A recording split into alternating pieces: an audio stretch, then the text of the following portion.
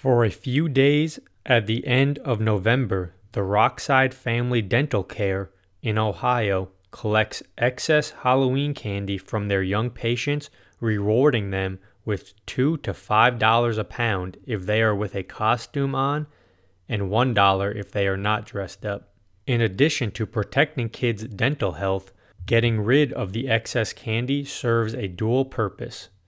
The candy collected is shipped to deployed service members and local first responders to donate it to kids who have no opportunity to go out on Halloween. Story found via News 5 Cleveland.